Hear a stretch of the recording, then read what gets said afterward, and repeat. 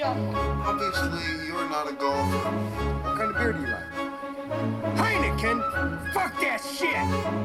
Pabst Blue Ribbon! You take drugs, Danny? Every day. Good. So what's the problem? I don't know. I drink your milkshake. I drink it up.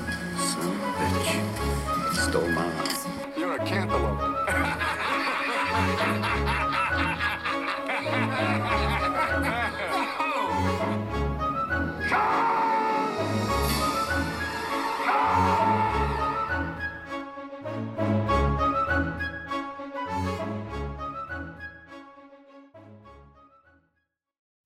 Welcome back to the show.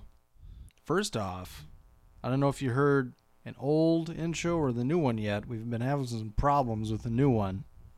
It'll come back shortly, or it'll be premiered shortly, but by the time this posts, I'm not sure if it's going to work or not, so you may be stuck with the old intro for a couple episodes, but it'll change. However, Wolfie T has a new intro. That's right.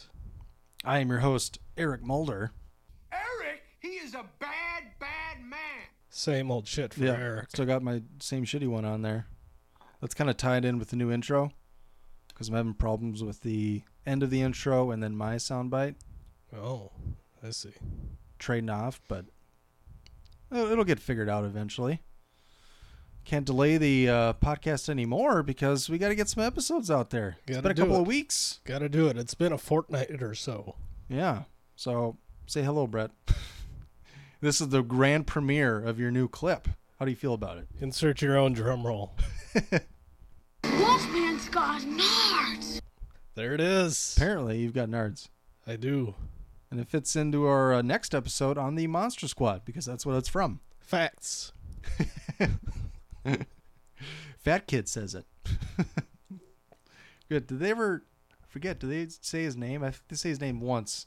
They say it a couple times. His name is Horace. Oh, that's right. Yeah, and then Horace. at the end of the movie, he makes sure everybody knows, even though all his friends call him Fat Kid. He makes sure that Jason Hervey knows that his name is Horace. Oh, yeah. Jason Hervey. Does that kid ever play something other than the older bully? Yeah, the older brother from Wonder Years. Yeah. I think his name is EJ in the movie. Yeah, I don't know if I heard what they called him. Because he's like, EJ, let me in. And the Black Lagoon creature's trying to get him. Yeah, that could be it. All right, well, this episode's a little mini-up. Do a little bit of film news. First off, R.I.P. Harry Dean Stanton. Legend of film. Yep. Character actor. So many decades of movies to choose from. They're like, oh, that's my favorite Harry Dean Stanton, or this is my favorite Harry Dean. It's too many to pick from. Nothing really stands out to me. I don't know if I've seen a lot of his, but Repo Man is a movie that I watched maybe 2 years ago now, and I love that movie. Yeah, that's a big one for he's great in that. Harry Dean fans. Yeah, he is pretty great in there. And he's just fucking great in everything. I saw Paris, Texas about a year ago. That was very good. It's kind of slow and kind of have to prepare yourself for that watch. It's kind of like plotting and whatnot, but it's very good. His performance is incredible. I guess the earliest movie I really love him in is probably Cool Hand Luke, but it's more of a smaller role. Yeah, I didn't know he was in that, but that's a amazing movie. Yeah, but all the David Lynch movies that he's in, and he was in the new Twin Peaks revival.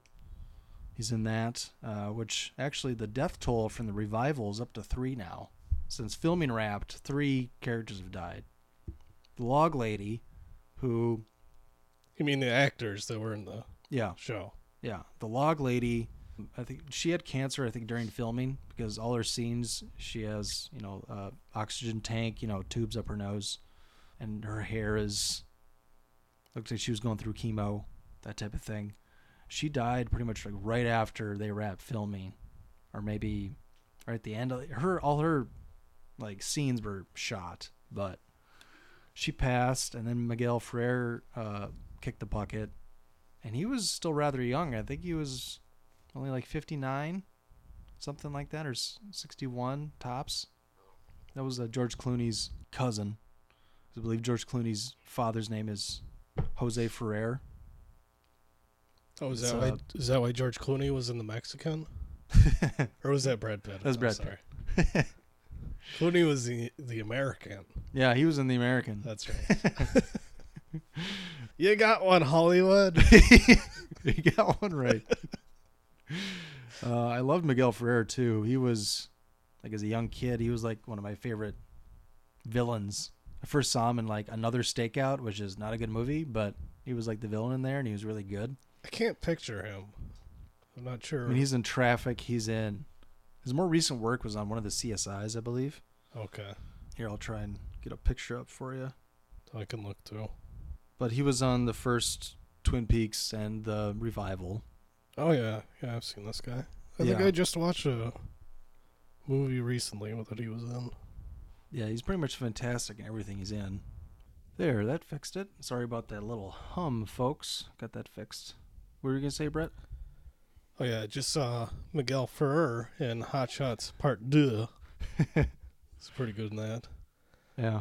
Looking through it, he was played Quigley in Blank Check. Yep. If you remember that. Yep. He ran over the kid's bike. Back in the day. That was the main dude, wasn't he? He wrote the Blank Check. Yeah. Yeah. Wow. $1 million. Man. Wrote it out to cash. Yeah, that's too bad that he died. He was 61. Yeah. Harry Dean, quite the legend. So many films. Toby Hooper had died, I think, just before our last episodes. At least our last... I don't know if we did many episodes. Because he died August 26th. Yeah. We'd recorded right after that, but I think we might have mentioned it in passing, but didn't really go in depth on it. Yeah. Sucks for Toby Hooper, too. I mean, Texas Chainsaw is probably my favorite horror film of all time. And Texas Chainsaw 2, I love. It's not my favorite, but I love it. Poltergeist, obviously, he's known for that. Some people will say that, kind of Spielberg kind of directed it. There's a lot of ins and outs I'm not really sure about. Yeah. Like who to believe. You see a lot of different, like, conflicting information on the World Wide Web. Yeah. I mean, if nothing else, you can see Spielberg had a lot of heavy influence on Poltergeist. Because it's got a lot of his trademarks in it. Hooper also directed Salem's Lot, which I haven't seen. I haven't seen that either. But I believe it's free on demand right now. But that was a miniseries, wasn't it? Or was that a movie? I can't remember. It was a movie, but it could have been like an It type of thing, where it was like a TV miniseries. Okay. Heard it's not the greatest, but some people love it. I'm not really sure. I'm kind of thinking it was a made-for-TV thing. I don't know, why don't you look it up on there, maybe? I can figure it out. Putting me to work. But the other big news came out on Twitter the other day that Jamie Lee Curtis is back as Laurie Strode in the next Halloween film, which is pretty big news because she got killed in Halloween Resurrection. Spoiler alert. I haven't seen it. I thought you did. No, I've only seen the first 3 and then Rob Zombie's first one. Okay. The third one's confusing because it has nothing to do with anything else in the series. And once you know that going in, like, it's basically a marketing problem. Yeah. Which we'll get into marketing problems later with the film I'm going to talk about. But Salem's Lot is listed as a PG-rated horror movie, 1 hour and 43 minutes. Okay. So, yeah, it must be an actual film. But, yeah, Jamie Lee Curtis is back because Halloween Resurrection is just a pile of shit. So bad. It was one of the Busta Rhymes. Just terrible. You don't like Bust a Bus? Not in Halloween Resurrection. I haven't seen him in that one. He's he fights like karate style and stuff in there. It's always funny when they have these street fights and they start throwing like spinning back kicks and shit. Like, dude, how do you know karate? Like, you didn't take karate. You live in the ghetto. Him and some other people do like a live web stream, like reality TV show, like in the house. Oh my god! When did it come out? Like 02 or something like that. 01 or 02, something like that. Like, that's when that shit was hot. Like the early days. Look how advanced this stuff is. This is the future. Because she's in 1, 2, H2O, and then Resurrection. I love H2O. It's probably my third favorite Halloween movie after 1 and 2. And I do like Halloween 3, but I consider it different because it's Carpenter. They wanted to do an anthology series because he didn't want to do any more Michael Myers Halloween stuff. He was done with it. Well, he kind of screwed that up by making Halloween 2 a continuation of Halloween 1. If you want to do an anthology, he should have just started over. Yeah, but I don't think he was But fully on board for 2. He didn't write or direct it, did he? Let's see. Halloween 2, 1981. It says written by John Carpenter. But you got to click on that because it could just be story or Says- characters. It says written by John Carpenter and Deborah Hill. Yeah, that was his lady at the time. They worked on- Directed by Rick Rosenthal. Yep. I knew he didn't direct it. So, Did you click on the written by? yeah. Did it say says- screenplay or just It says written by. there's no screenplay credits? It just says written by and written by. Yeah, he didn't direct it, but So it wasn't like characters created by or mm-hmm. something like that. He actually co-wrote it. And this new one is going to be directed by David Gordon Green. I believe he's writing it with Danny McBride. Yeah, believe. that's interesting. Danny McBride writing that? Yeah, he because I believe David Gordon Green, I think he did Your Highness, that shitty stoner movie that nobody saw. It was okay. I haven't seen it. But It was okay. James Franco. It wasn't like it wasn't like terrible, but Mm-hmm. I mean, They also worked together on Pineapple Express. That was David Gordon Green, okay. Franco, and Danny McBride. So they're pretty close. And Carpenter's executive producing, so he's signed on. Apparently, he likes what he sees, and it's going to take place after Halloween 2. Yeah. So everything else after that is just a wash. I heard Carpenter's doing the music for it too. Yeah, he says he has some ideas about how to maybe update it slightly, but I'm sure he'll keep that crazy, difficult time signature in there. Yeah. So David Gordon Green directed The Sitter, Your Highness, Pineapple Express, and then some other stuff that I don't remember being very big. Prince Avalanche with Paul Rudd. George Washington, which I have on Criterion Collection, Yeah. about a bunch of kids that one of them accidentally gets killed, and they're all trying to hide it He because it was did- an accident. He did Joe, Yep, I love Joe. He's good. Manglehorn, I have not seen that. Our Brand is Crisis. Yeah, that one got was kind of a flop last year or the year before. Yeah. And then this year he's got a movie called Stronger. Yeah, he runs hot and cold. So it's not all comedy stuff. It's kind of all over, Yeah, he all does over a the lot board. of. That's the thing. He goes comedy, drama, and his movies seem to be either really good or not so good. I haven't seen all of them, but even the one like The Sitter, Jones and I think that's hilarious. It's probably a last resort, but Yeah. God, we laugh our asses off watching that. I didn't particularly care for The Sitter. Oh yeah, But guess he just gotta like Jonah Hill enough. I don't know. The jokes didn't really hit for me. Yeah. But Your Highness was decent. Pineapple Express was really good. Mm-hmm. So Yeah, I believe it comes out October 18th of next year is when it's supposed to drop. Because they announced in a release date. expected October 19th, 2018. Ooh, So it's off by a day. although if the 18th is a Thursday, Yeah, that's another thing. It probably is going to come out. it'll probably come out on the 18th. Those midnight shows, the Thursdays, now they just do it at 7 o'clock. Yeah. It's not even a midnight show. Like for Mother this past weekend, you can go to see Mother last Thursday at 7 o'clock. Yeah. And it's like, it says it comes out the 15th. It's like, nope, it's the 14th. It's like it'll be here at 11 o'clock in the morning on the 15th. But if you want to see it Thursday night, come at 7. Well, I think it's about that time. What did you see, Clarice? What did you see? What did you see, Brett? Let's see. Let's start with this one. We were just talking about a bunch of Seth Rogen movies, and I saw Observe and Report. Ooh. From 2009. Written and directed by Jody Hill. Starring Seth Rogen, Anna Faris, Ray Liotta, Michael Pena, Dan Bacadal, Jesse Plemons, Celia Weston. Yeah, that's about it. A few other people. Mall security guard Ronnie Barnhart is called into action to stop a flasher from turning Shopper's Paradise into his personal peep show. But when Barnhart can't bring the culprit to justice, a surly police detective is recruited to close the case. I'm going to give this a soonish. Soonish. I thought this movie was hilarious. I will not let you give it a soonish. But I'll let it slide with eventually.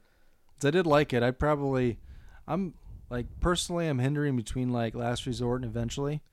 But if you like it for soonish, it's definitely an eventually. We usually put it right in the middle. It's definitely an eventually. Because this movie is fantastic. I was laughing through the whole thing. Mm-hmm. It's really well done. Jody Hill is known for Eastbound and Down and Vice Principals, the HBO series. And if you like those ones, you're going to like this. It's very much the same style and type of humor. So I was very pleased with this. I wish I had seen it earlier. But yeah, Observe and Report. Check it out. Yeah, I might have to update it now. I might have put it under Last Resort. It's at least an eventually, I'd say. So yeah, I'll put it up at eventually. I'd say that. So Jones and I have talked about if we disagree on something, like by a lot, we'll try and meet in the middle. And if it's like if I said eventually and you said soonish, then we'd probably flip a coin. Yeah. But I think this is better than The Last Resort. Yeah. Yeah, I think it's definitely at least a little underrated because it kind of flopped when it came out. I think it was kind of misunderstood and maybe mismarketed a little bit. I think it hurt coming out around the same time as Paul Blart. Yeah. Because everybody kind of assumed it was the same. Paul Blart's a, happy-go-lucky family film. Observe and Report looks, it's the similar premise. It's a mall security guard trying to hit on the hot chick working the cosmetics counter.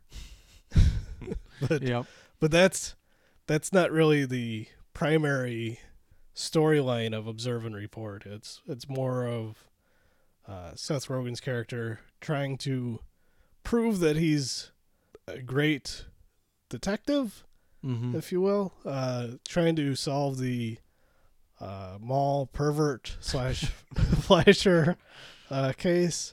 And then there's also another case where somebody's robbing stealing stuff from the mall at night while it's closed. And Ray Liotta is the surly, real police detective that gets called in to actually solve the cases. And the way they butt heads and can't get along, but still have to kind of work together, even though they don't really need to work together. I thought it was really well done.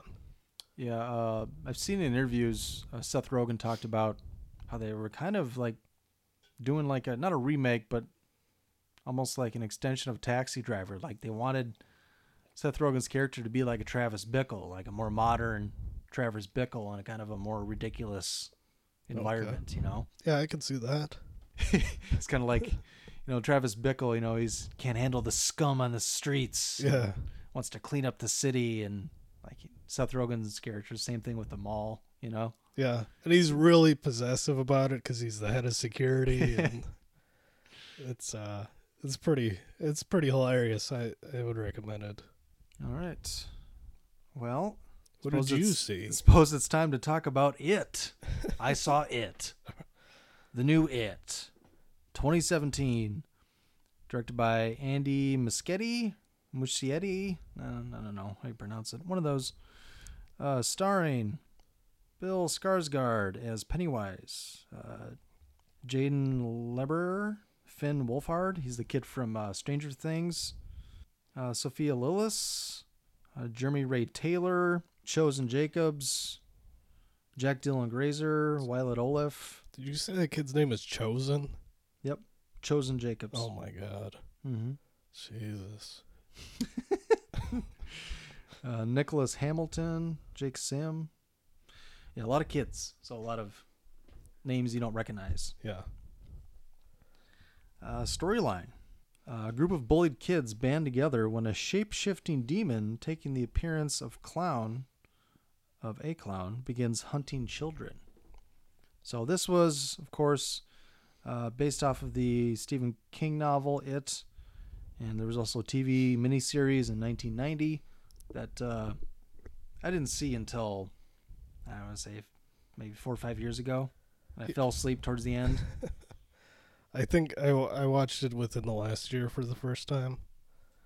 It's one of those movies, if you want to call it that, because Yeah. it's always like marketed, like you see it in stores as a DVD, and everyone says the TV series or miniseries. It's always just says It. Yeah. Makes it look like it's a movie. I think you just kind of had to see it when you were a kid to find it scary at all or good.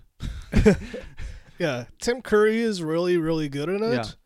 But everybody else is just kind of, especially the, so in that version, they do the group as children, and then later when they reunite as adults, and the second half where they're doing the adult storyline on it, oh my God, those actors are so bad. And like John Ritter is just... Like, I even fell John asleep. Ritter is awful in there. Like, jeez, who fucking directed this thing? Yeah, it's not good. I'm sure if I saw it when I was a kid, I'd probably like it a lot. Like to this day. Sure, Yeah. like nostalgia and, have a soft spot for it. I think especially if you saw it as a kid and then didn't see it again. But I don't know if I'm missing something. Like when talking about the new one, I'll say right now, I'll say eventually. But there's some caveats to that. Because I really don't know what the fuck to give it. Because I don't have the connection other people do to it. People that saw it as kids. People have read the book, things like that. Yeah. But I had one of the worst experiences in the movie theater watching this movie. Because people in there will not shut the fuck up. The theater I saw it at, I see movies for free there. It is not the one I work at. But I'm done mentioning the name of the theater. Jones and I have talked about it ad nauseum. Yeah. Several episodes prior. There's been some problems with people talking, but this was a newer one because it was a younger... Usually it's been like older people kind of like maybe chatting a little bit back and forth, but nothing too outrageous, just something that's kind of annoying when you're trying to watch like a drama. Yeah. I'm sure if I saw like a Marvel movie there, I don't think there'd be that much talking. Yeah. I think there'd be like a lot of cheering and things like that. People get all excited, whatnot, but I really don't think there'd be that much talking. However, with it, the talking, if it was just talking, I could have handled that. But people were laughing hysterically at parts that did not call for it at all. When Pennywise, you can see it in the trailer, the little kid is chasing his boat down the stream or, in the street, goes into the sewer, and when he reaches down for it, he's looking in the sewer, and Pennywise, the first thing you see of him is his eyes open. And the guy next to me, I went and sat like fourth row, kind of towards the middle. There's only there's only a middle section. There's no seats on the left or right. There's 2 aisles on the outside of this big, it's probably like 8 or 10 seats wide. Okay. I was in the fourth row. It's probably about 150 capacity theater. There's probably about 80 people in there, maybe even a little more. There was another guy just by himself, like 3 seats down from me, and he just starts laughing hysterically as soon as the eyes open. It's like, there's nothing funny about that. I don't know what the fuck you're doing, but he thought that was hysterical. And I couldn't even like hear what Pennywise was saying because he just kept on laughing. Now I can understand if Pennywise is saying some darkly comic things. He's a clown, that sort of thing. Dark humor. I get it if you want to laugh at that. But throughout the movie, I mean, as soon as he did that, because leading up to it, it's all dramatic. It's all scary. There's no funny parts in that opening scene. and he was laughing off and on. And a few people behind him were too, and I didn't really get it. Like if there was something in the book or in the past film that they were like, oh, they did this again, or they did it a different way, and that's kind of funny or cool. Yeah, I don't know. So, Based on the trailer, it looked pretty similar to how the original miniseries filmed it, with him chasing the paper boat down the street gutter or whatever. Yeah. And so immediately I got up and I walked all the way back to the very last row, which I hate. I like sitting up close in theaters. Unless if it's like a drama or just something you're watching people talk, I can sit in the back row. That's fine. But action, horror, I like to sit in the front. I like the screen to kind of fill my field of vision. Try to drown out everyone else. And the laughing didn't stop, and it wasn't just him. There was like at least a dozen people that were laughing in inopportune moments. I don't know if they were high or what the hell was going on. Because there's plenty of funny stuff in the movie. The kids are always shit-talking each other, talking about each other's moms and sisters, and like, boys will be boys type of stuff. And it's really funny. They have some really funny lines in there. I mean, you could say Pennywise says some darkly comic things once in a while, but by and large, when he shows up, shit's hitting the fan. It's supposed to be scary. Yeah. And I could see you laughing at it if you think it's a really bad or cheesy movie. Like, that would be another reason to maybe laugh. Mm-hmm. But this is a critically heralded movie, at least. And it seemed like I was like out of the loop. Like, am I missing something here? Shit ton of people are laughing at moments when they shouldn't be. And it's ruining the fucking movie. It's like, how are you supposed to be scared or frightened at all when people are laughing around you constantly? Yeah. Some people were laughing just because like there'd be a jump scare and like people would scream and then they go, like, oh, that one really got me, Yeah. Like people there with their friends, and that kind of laughter I can understand. I don't like it, but at least I get that. I can understand it. But there's dozen or so other people that are just laughing at the most random moments. It didn't make any sense. The people were talking a little bit, but the whole experience just ruined the fucking movie for me. Yeah. I know it wasn't a bad movie. There was definitely things I liked. Like I said, the parts where it wasn't scary and the kids are, being little detectives and doing what they do. It's fun to watch those interactions and those scenes. The kids had pretty good performances. There's a girl in there. There's a lot of talk about her role and how she was portrayed. Different from the TV series, maybe different from the book. They kind of fleshed out her character a little more, which I thought was very good. It was a very nice story arc. So I definitely wouldn't say it's bad, but I don't even really know how good it is. Yeah. And now I don't know if I probably will never know because the first experience is ruined for me. Yeah. I've had at least one movie that I saw in the theater ruined because of an experience like that. And it was a movie that I thought I would really, really like. Mm-hmm. And then these people were just talking through the whole thing and like making comments, like doing commentary during the movie. And it just fucking ruined it. Yeah. And it's terrible. It's like, this isn't The Room. Right?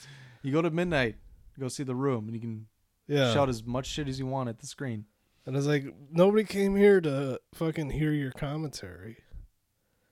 Like, no matter how big or small the audience is. Yeah. Like, unless you're the only one in there. Me, I thought if I moved to the very back row, I wouldn't be able to hear a lot of the people because everyone's talking in front of them, of course. Yeah. But I could still hear it. Yeah. During the scary parts, which is like, are you fucking shitting me? Am I watching a horror movie or what?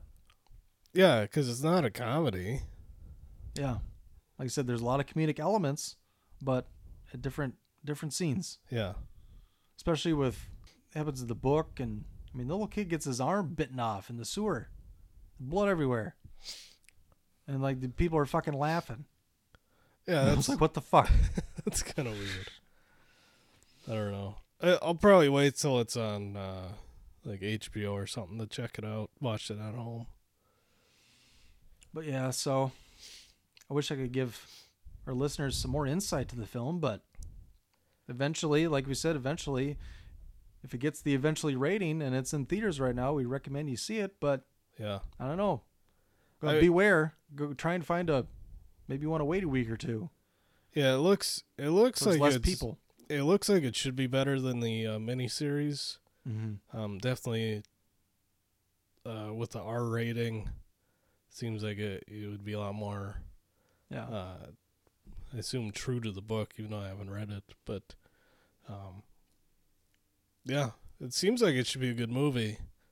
But it really doesn't interest me enough to go see it in the theater, personally. Because I don't see a lot of movies in the theater anyways. But considering I didn't think the miniseries was so great, even though this looks better than the miniseries, I don't know if it's good enough to get my, dollars to see it in the theater. Yeah. So I would recommend you go see it. It's definitely not a pile of shit. It's probably really good, but I couldn't tell you because I won't ever find out. So, what else did you see, Mr. Wolfie T? Let's see. Well, I saw from 1988, Colors. Oh, okay. Colors. How many times do they play that song? Colors. Like, well, it's a lot. Trying to think. It's Ice Cube, isn't it? I think, no, Ice-T. Ice-T, sorry. It's Ice-T. Ice-T. I think they played it at least twice, like the full version, and then they played like shorter versions at least 2 or 3 times. Mm-hmm. Written by Michael Schiffer, directed by Dennis Hopper, starring Sean Penn, Robert Duvall, Maria Conchita Alonso, Randy Brooks, Grandel Bush, Don Cheadle, Glenn Plummer, Trinidad Silva, Damon Wayans. An experienced cop and his rookie partner patrol the streets of East Los Angeles while trying to keep the gang violence under control. So this one was pretty interesting. I'd give it an eventually. It was a pretty well done police drama. So it's about Robert Duvall. He's a couple weeks away from getting his pension, a couple weeks from retirement. And he gets put on the street as part of Los Angeles Police Department's gang unit called Crash, along with Sean Penn, who's a rookie in the department. And he basically has to go around and kind of show him the ropes of how to deal with the gangs in L.A. and the Crips and the Bloods and the 21st Street Gangsters, and how you want to kind of build a relationship. So you kind of let the small stuff slide. So when something big goes down, they'll actually let you know and kind of work with you instead of being difficult and whatnot. Even though, like, back at that time, I think it kind of depends on which side of the law you were on, whether Sean Penn and Robert Duvall's characters are seen as good guys or bad guys. Rampart division. So they're they're there to clean up the streets and whatnot, but a lot of the gangs are just they don't have any other options, so this is their only way of life that they know. And it was really interesting to see how they portrayed that on screen. And I'd recommend taking a look at it. Colors. Yeah, I enjoyed it. What would you give it? Last resort or eventually? I'd give it an eventually. Okay. Because I thought it was pretty well done. Yeah, it's definitely... It's gritty. Yeah, I wasn't disappointed. Especially if you like, police dramas or gang movies or... Yeah. There's some things in there, like watching it now, you might think like, oh, that's kind of cliche, but it's like, well, this was one of like the first ones of that. Yeah. So, and I think it was fairly true to real life. Like we mentioned, Ice-T did the soundtrack, but I'm pretty sure he had some input on like how the gangs would interact and whatnot. Mm. And I believe I read it's another movie where they hired real life gang members Yeah. to act in the movie and also provide protection while they filmed the movie Yeah. in Los Angeles on location. So if it isn't true to life, I'd be surprised at, what they changed, because it seemed pretty legitimate, at least for the time. Colors. Well, I talked back in August about Wind River, and that was my favorite movie of the year so far. Which I still, like it a whole hell of a lot. It's a great film. But I have I have a new leader in the clubhouse. Is it it? It is not it. It is It Comes at Night. Also from 2017. Written and directed by Trey Edward Schultz. Starring Joel Edgerton, Christopher Abbott, Carmen Iago, Riley Keough, Kelvin Harrison Jr. Calvin Harrison or Harris? Kelvin Harrison Jr. Oh, so that's not T.I.'s kid. No. Not Tip's kid. Although none of his kids are named Calvin. They're all got weird names like King and Messiah and shit like that. I'm not even going to read the exact storyline from IMDb. I'm just going to kind of make up my own. Because the main problem with this movie, the only problem it has is the way it was marketed. Because if you go to Rotten Tomatoes, you look this movie up, it says 89% critics, 44 from audiences. So most people did not like it. And it's mostly has to do with how it was marketed. You understand what I mean after you've seen the film, and it is a divisive film. It's not one that's necessarily for everyone, but the general storyline is Joel Edgerton is the father. He has a wife and a kid, basically in some sort of a post-apocalyptic future. Not like in the future, like it's still contemporary, but something has happened, and there's a disease, and they're kind of holed up in the woods in a house that they keep locked constantly from the outdoors, and they do not go out at night. That's pretty much all I'll say. That's the setup. And then it comes out at night. A little similar to 10 Cloverfield Lane in that, John Goodman built a bunker to kind of after the events of Cloverfield. He's kind of hiding out, the apocalypse. This is, I'm not going to talk about what it is, but it's, like I said, it is very divisive. You might hate it after you see it. It's something you're going to want to talk about. Love it or hate it. If you hate it, you're going to want to talk about why you hate it. You love it, you're going to talk about why you love it. And I think it's a masterpiece. I think it's flawless. There's not one thing I would change with this movie. I can't really say enough about it. If I did, I would ruin the movie. So all I could say is don't read anything about it. Don't even watch the trailer. Just rent it. It came out on Blu-ray last week, so it's on demand. I'm not sure if it's Redbox available yet, but go out and see that. I'm going to say soonish, but I want to say ASAP, but I'm going to I borrowed it to Jones, so he's going to report back, tell me what he thinks of it, because we don't like to just hand out ASAPs around here. Yeah. Movies from last year, like I gave an ASAP to Neon Demon, which was my favorite film of last year, but even that felt weird to give it that.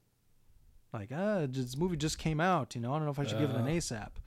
But if we don't give movies ASAPs, then we're the only movies that are going to get ASAPs are old movies. Right. So I think Jones and I talked about maybe we should each give an ASAP to our favorite movies of the year. Like, they should just get it. If it's really our favorite movie of the whole year, it should probably be an ASAP. Yeah. So like he had a few that might have been his favorite, but we kind of decided on Silence. So Silence has an ASAP. And I always thought that there was, like, I didn't see any flaws in Silence. And I thought about, like, watching, like, or I should say after seeing it, I was thinking, this could be an ASAP. This is nothing wrong with this movie, and it was kind of blew me away, or at least blew my expectations away. And they were already kind of high for a 25-year Scorsese passion project. But so I might change this rating to an ASAP, but it ain't going any lower than Soonish. Just put it that way. I don't care if Jones hates it. Staying at Soonish, because I would want to give it an ASAP. So if he doesn't like it, then I'll knock it down to Soonish, to appease him. But I'm guessing he's gonna like it. So yeah, It Comes at Night. I don't think I watched enough new movies to get a vote on that one. I'll borrow it to you when Jones gives it back. Most of these new movies are eventually for me. Anyways, actually, that reaction kind of sounds like what Mother has been getting. Yeah, Mother's been a little similar. It sounds like there's a lot of people who were not pleased with how that turned out. That's almost like kind of a little bit of film news, because neither of us has seen Mother yet, but it got, it's right around 70% critics, and I think it's even lower than It Comes at Night for viewer score. It's probably around 40 or maybe even less. But it got an F cinema score, which is like the surveys you fill out when you exit the theater at certain locations. They'll give you like a card, you'll punch it out, or usually it's a punch out card. Yeah. And you rate it, on a F to A scale. And movies rarely ever get F, and it got an F. Yeah. And like another film that got an F was Killing Them Softly with Brad Pitt. Yeah. And Jones and I both Jones liked it more than I did, but I liked it too. And that one got an F, surprisingly. And Mother got an F. It Comes at Night actually got a D. Yeah. So not quite the F. It didn't get down there, but like I said, some of these movies are very divisive, or sometimes the best. We try to tell you that just because you don't like a movie doesn't mean it's not good. Yeah. And a lot of times it's because the directors have these ideas for movies that are so far from the mainstream and what everybody else is making. I think a lot of people get it's different, so they really don't like it because it's not familiar. Yeah, in my analysis for the Neon Demon, I quoted some Nicholas Winding Refn quotes from an interview he did. And he talked about just wanting reactions out of people. He does not give a fuck if you like it or dislike it. He wants to get a reaction out of you. Either way. Right. And I really kind of respect that for certain filmmakers. Some people say it's style over substance, things like that. But it does break up the monotony. You get a reaction. It's more better than just, that's like a lot of the movies that I don't see. It's because I think, I bet if I watch that movie, I think it's all right. Yeah. I'm not looking for all right. I'm looking for amazing or great or really funny. Yeah. Or really terrifying. And sometimes, you see a movie and it doesn't hit with you, which is fine, but there's plenty of movies out there that are just average. Yeah, there's a lot of movies out there that you see and then you feel like you've seen it before. Yeah. Even though it's a totally new movie, not a remake, not a sequel, but it's like, that seems like movies A, B, C, and D. Yeah. We have plenty of movies rated under the last resort category that are average or even pretty decent, like pretty good movies, or pretty funny, but he needs something extra. Yep.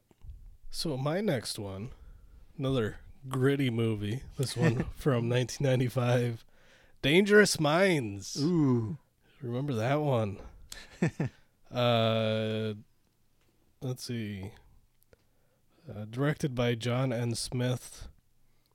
Based on the book My Posse Don't Do Homework by Lou Ann Johnson.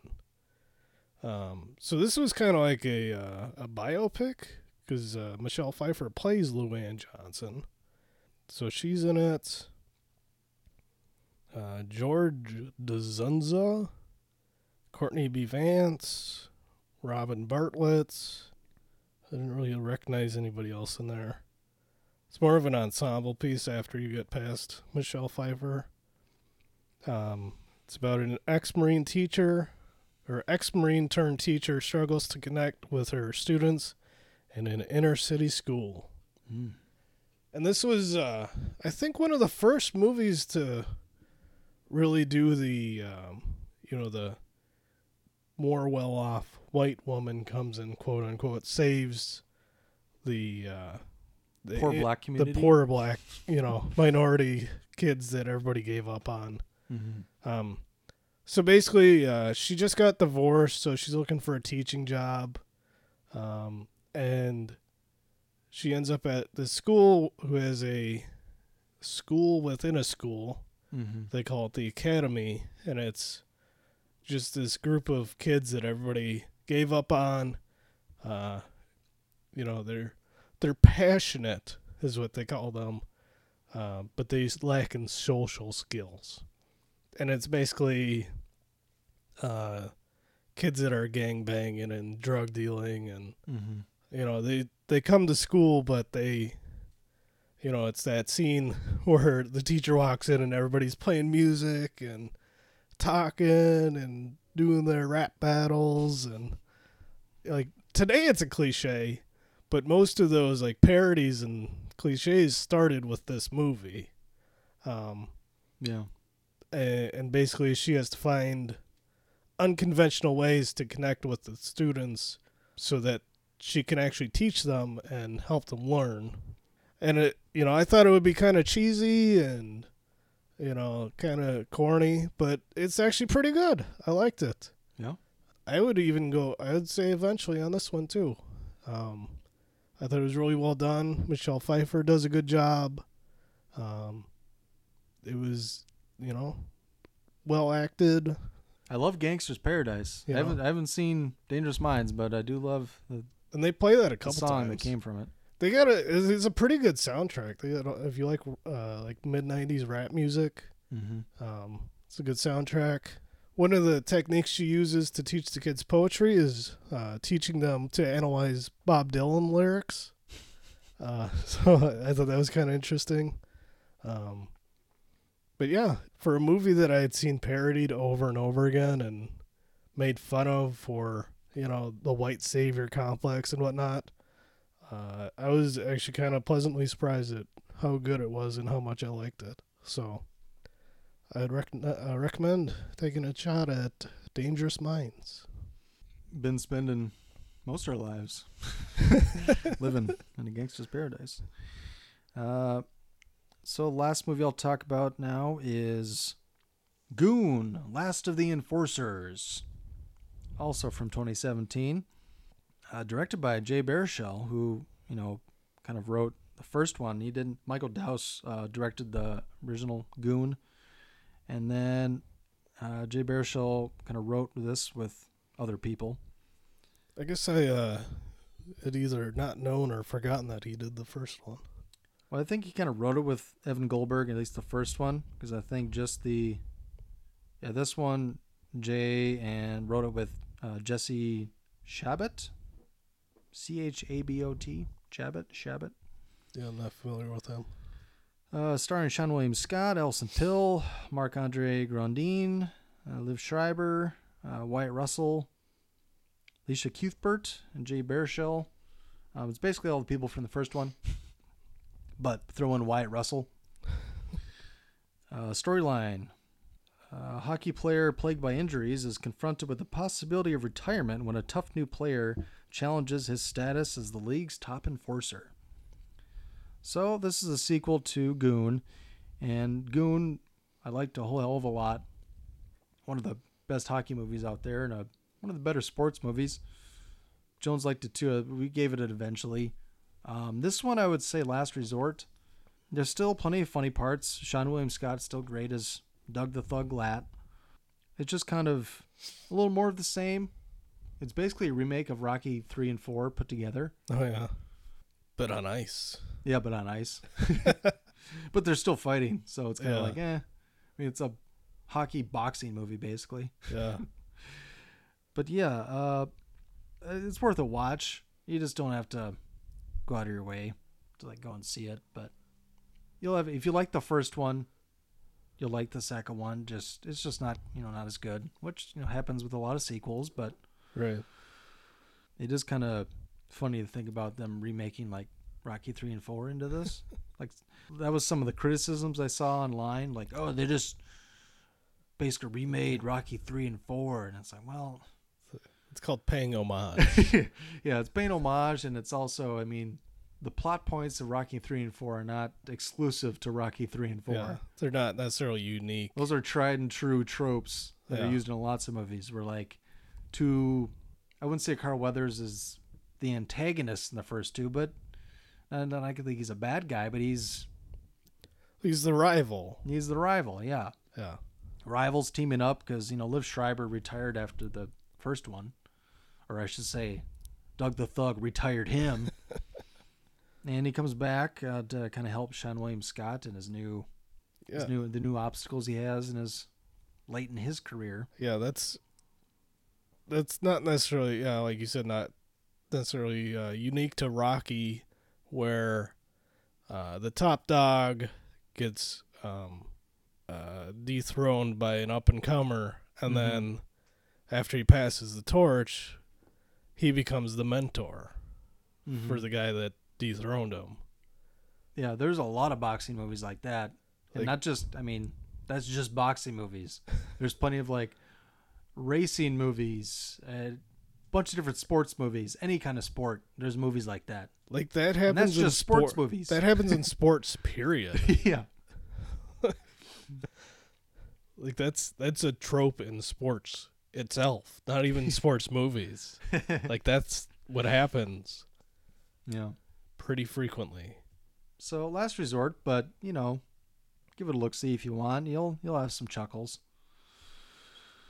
But yeah, I think that'll do it. Reach out to us. Shoot us an email over at watchthismovie@yahoo.com. Check out our website at WTMWatchThisMovie.com. Still construction going on the site. We have about 1,000 movies now rated in our rating section, which will still be obviously adding to, and then eventually putting in little blurbs about every title. Please, if you could, subscribe and rate and or review on iTunes and Stitcher. And follow us on Twitter at WatchThis_movie. I think we're doing Monster Squad next, but I think tentatively Brett and I are thinking about doing Friday the 13th Part 6. Jason Lives. Which is phenomenal. Oh, it was my favorite out of the 8 that I've seen. Out of the ones I've seen, it might be my favorite too. But we'll talk more about that when we get to it. It's the quintessential 80s slasher. It's got all the tropes. Yep. Other than that, we will check you later. Guess we'll see you around. All right, check you later. Bye. Wait, man, why are you always such a dork, man? What are you talking Check you later. Check you later. Hey, man, get off my case.